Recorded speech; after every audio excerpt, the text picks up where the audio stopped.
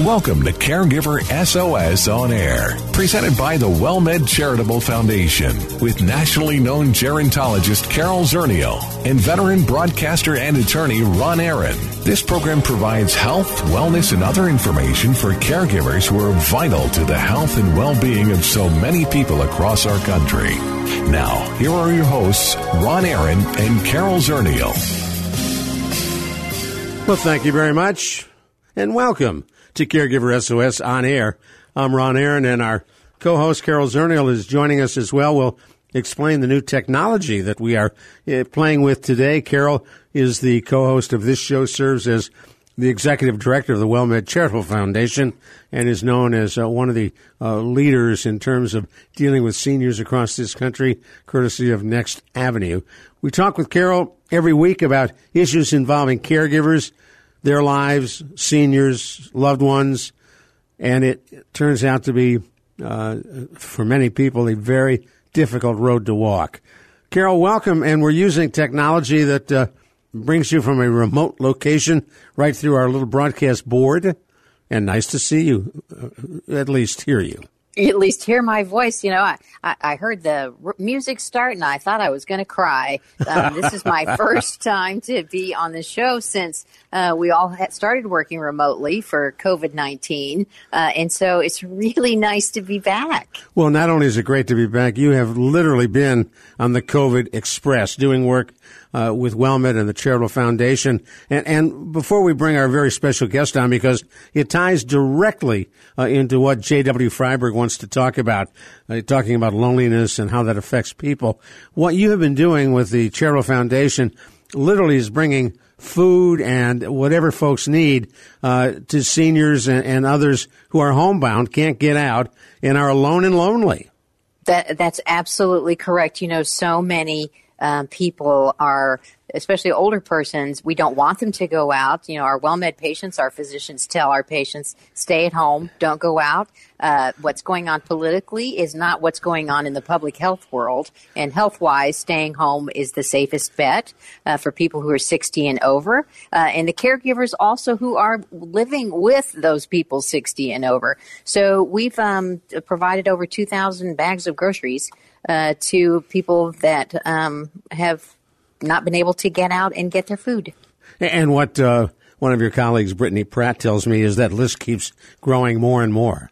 Well, it is. And you know, there's so many organizations, and I give my hats off to our local food banks, who in every city, to our Meals on Wheels programs. There are so Catholic Charities, so many organizations who are out there on the front lines trying to help people who are desperate for food get the food that they need. And how do you find the ones who need that help? Well, you know, for us, the clinics refer, the social workers refer, our caregiver specialists refer, our senior center directors refer. We're actually providing over 6,000 drive-by meals at lunchtime at our WellMed Charitable Foundation senior centers. Wow. Every week, over 6,000 drive-by meals. So the line goes right by the center, and they put the food into the car. No human-to-human contact, really. That's right. You know, and they get the meals. Sometimes it's meals enough for a few days. They get an activity book, and then we're also calling. You know, WellMed is calling all the patients. We're calling all our senior center members, all of our caregivers, because we don't want them to be socially isolated. Well, that's a good opportunity to bring our special guest on. J.W. Freiberg. Terry has a doctorate degree and also is a lawyer, has a J.D. degree. His book, Surrounded by Others and Yet So Alone, is available as of June through Amazon and elsewhere. And Dr. Freiberg, welcome to Caregiver SOS On Air. Well, thank you very much. Interesting to hear Carol talk about in the midst of this virus crisis, trying to provide food and supplies for people. You, in your work, have gotten very interested in loneliness. What attracted you to that? Well, I practiced law at the crossroads of law and psychiatry, having both degrees, and that meant I was in a law firm, but I got calls from mental health professionals of all three licensings, and they would talk to me about what was going on with their patients because they needed a legal consult. But what happened over the 30-some-odd years that I've done this is the topic of loneliness began to come up, say, 20 years ago, and has come up at a fierce rate of COVID-19 kind of hockey stick rate. Today, 35% of adults in the United States self-identify as chronically lonely. We really have a problem there. Now, how do you know that?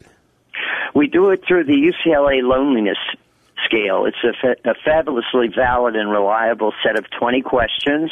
You can find it on my website, thelonelinessbooks.com.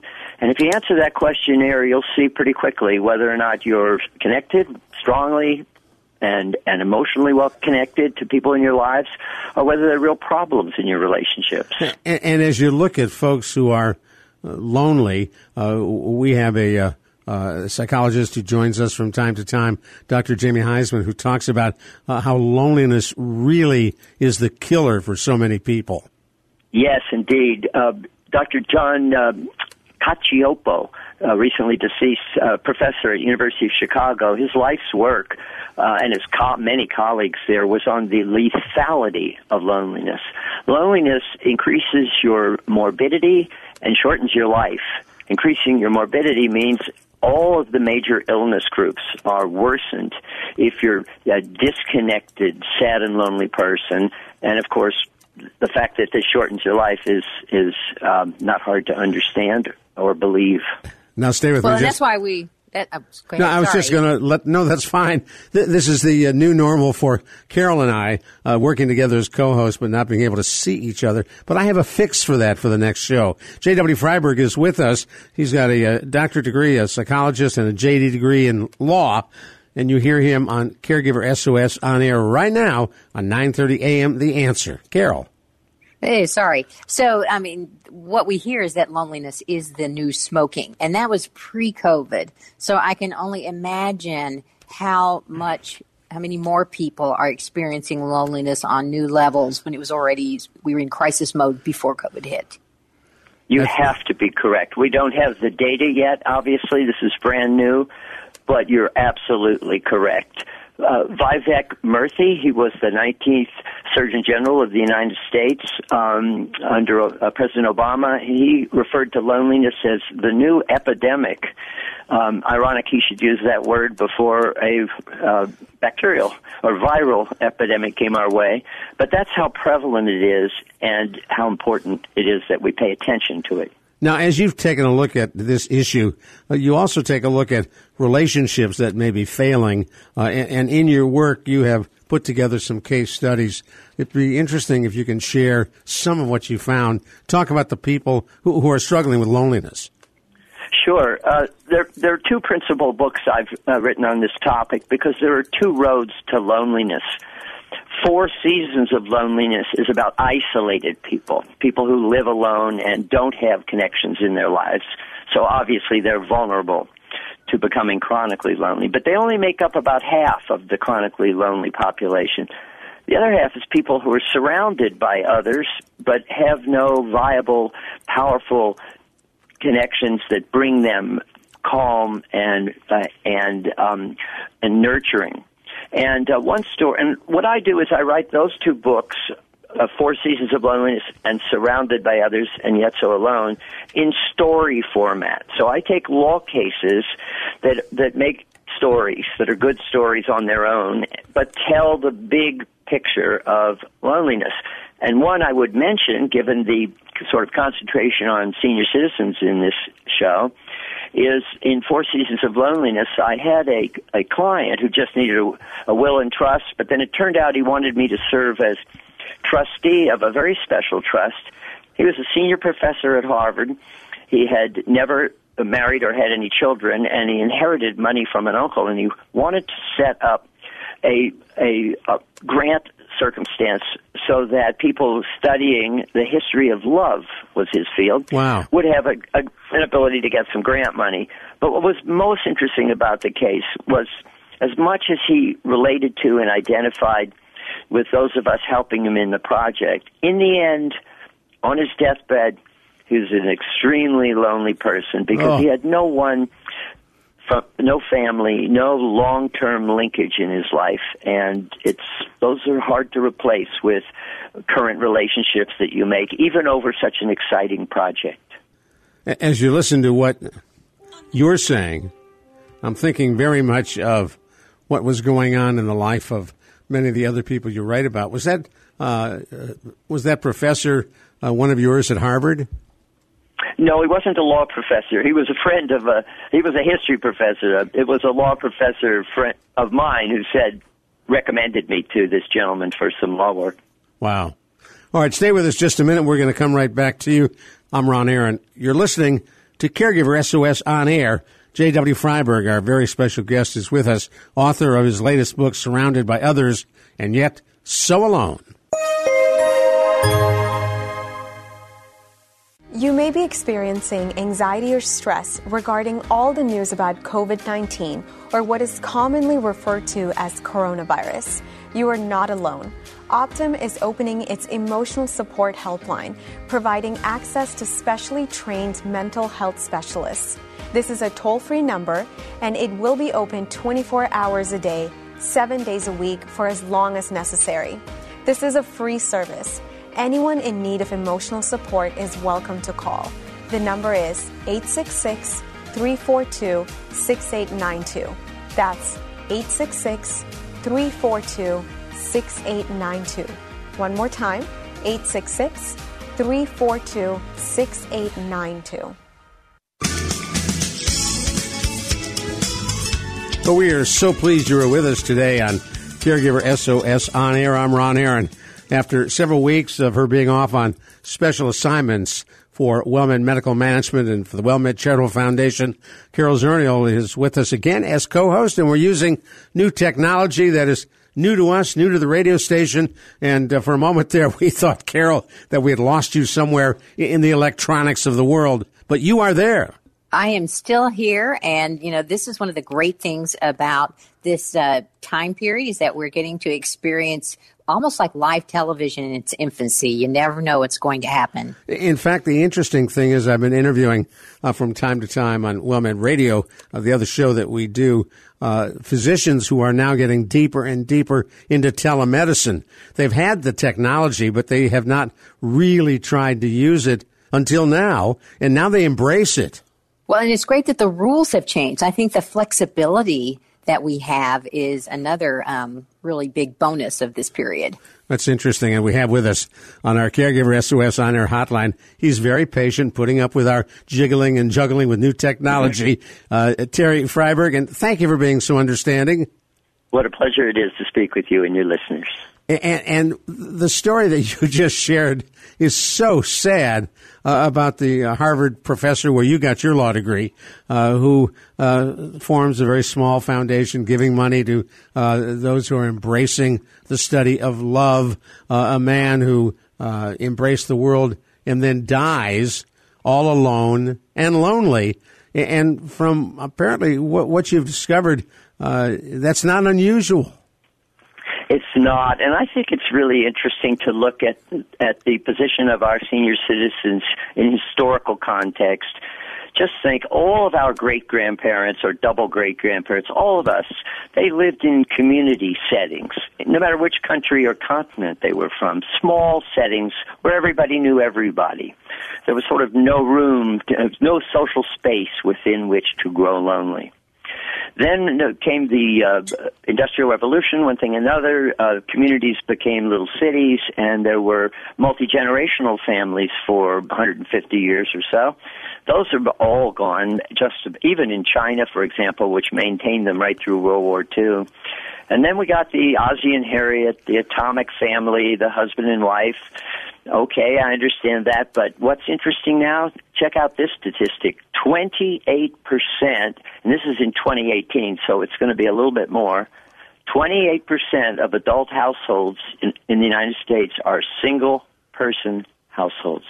People live alone. We're divided off from one another structurally, especially from our senior citizens. So many families are suffering the financial disaster of trying to help their parents, their aged parents with care homes, and then their small children with daycare. In the traditional world, for the probably entire history of the human race, it was the grandparents who took care of the little kids so the younger and healthier people could go out and figure out how to make a living. You know, Carol, you and I have talked about, while the emphasis has been for almost forever, aging in place. The downside is that often means aging in place all alone. Well, and that's one of the unintended consequences on the push to be independent. So when people talk about maintaining independence, you know, I look for other words like interdependence, and I challenge agencies to think about the policies that they are promoting that can lead to isolation. And what kind of policies? Well, you know, we don't want people in nursing homes that don't need to be in nursing homes, but we also don't have programs that foster community. So, yes, live in your own home, but that home is in a community. And what bridges have we built to keep that home from becoming a very lonely place? Well, Terry, share with us another couple examples, and then I want to take a look at some suggestions that you may have on trying to combat loneliness. Talk to us about some of the people you've written about. Some of the people are from the opposite continuum of life and are very young. I had a 8-year-old cancer patient at Children's Hospital in Boston who just kept telling his doctor he needed to hire a lawyer. And the doctor was a friend of mine. Finally, he said, "Please come over and talk to this kid. I have no idea what he's talking about." When I got there, the little fella said to me that he needed a lawyer because he couldn't figure out why his parents couldn't clear their pathways to really make him feel their love. Wow. The mother was a mayor of a small town outside of Boston. The father was a very wealthy, successful investment guy, but neither of them had the clearness of lines to really connect with their cute little son who was so ill and needed their affection and love, and they just couldn't get through. So our relationships don't always work so well, and there are techniques and ideas about how to work on it. And they're important for seniors in the settings that Carol's been talking about, but it turns out they're also important for kids. Here's one last shocking statistic for you. The loneliest quintile of our population is not the senior citizens. It's Generation Z and the millennials. They actually score the loneliest. So we are producing a percentage of loneliness among our populations that has nothing to do with the past. It's new to the current era, and it isn't particularly American. The same problem is found in the UK and in Europe. In the UK, for example, the last prime minister appointed a minister for loneliness to actually deal with the problem.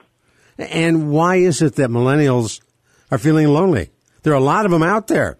There are, and they're constantly connected on their iPhones, as all of us who are parents know.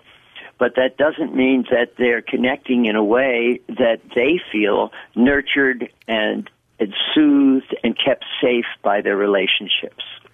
Well, I think that's a good point on the part about soothing, because there's so much competition online. You know, do you look as good online in terms of how many people follow you or how many different people you interact with? And it puts a different layer on the relationship, and that's visible to everybody else who's interacting online. Exactly. And online, humans and other mammals as well, do a thing called mirroring. We understand, we have empathy. We understand that the other party we're looking at has his or her own mind, own heart, own intentions and feelings, and we read that, not just through words they tell us, but through their body language and their facial expressions. And all of that is gone if you're just texting back and forth. So how do other animals use that kind of mirroring? Do you know? Yeah, well, I'm no expert on other animals, but I see it. For example, we've all come upon feral animals, wild animals, say a deer, that your car divides a single deer off from the rest of his group or herd that he'd like to get back to, and you can see the fear in his eyes, the startled reaction, right? Because he feels distanced from what keeps him safe, which is his linkage to his group. And humans are just like that. The greatest and most basic source of psychological health, at least in my view, is a set of successful relationships that make you feel cared for, soothed, nurtured, and safe. And as you take a look at all these lonely people in every age group, what are some of your suggestions to bring folks back out of the darkness? Well, there are 3 steps that I like to talk about. One is relational due diligence, where you take a good look at what's going on in your relationships.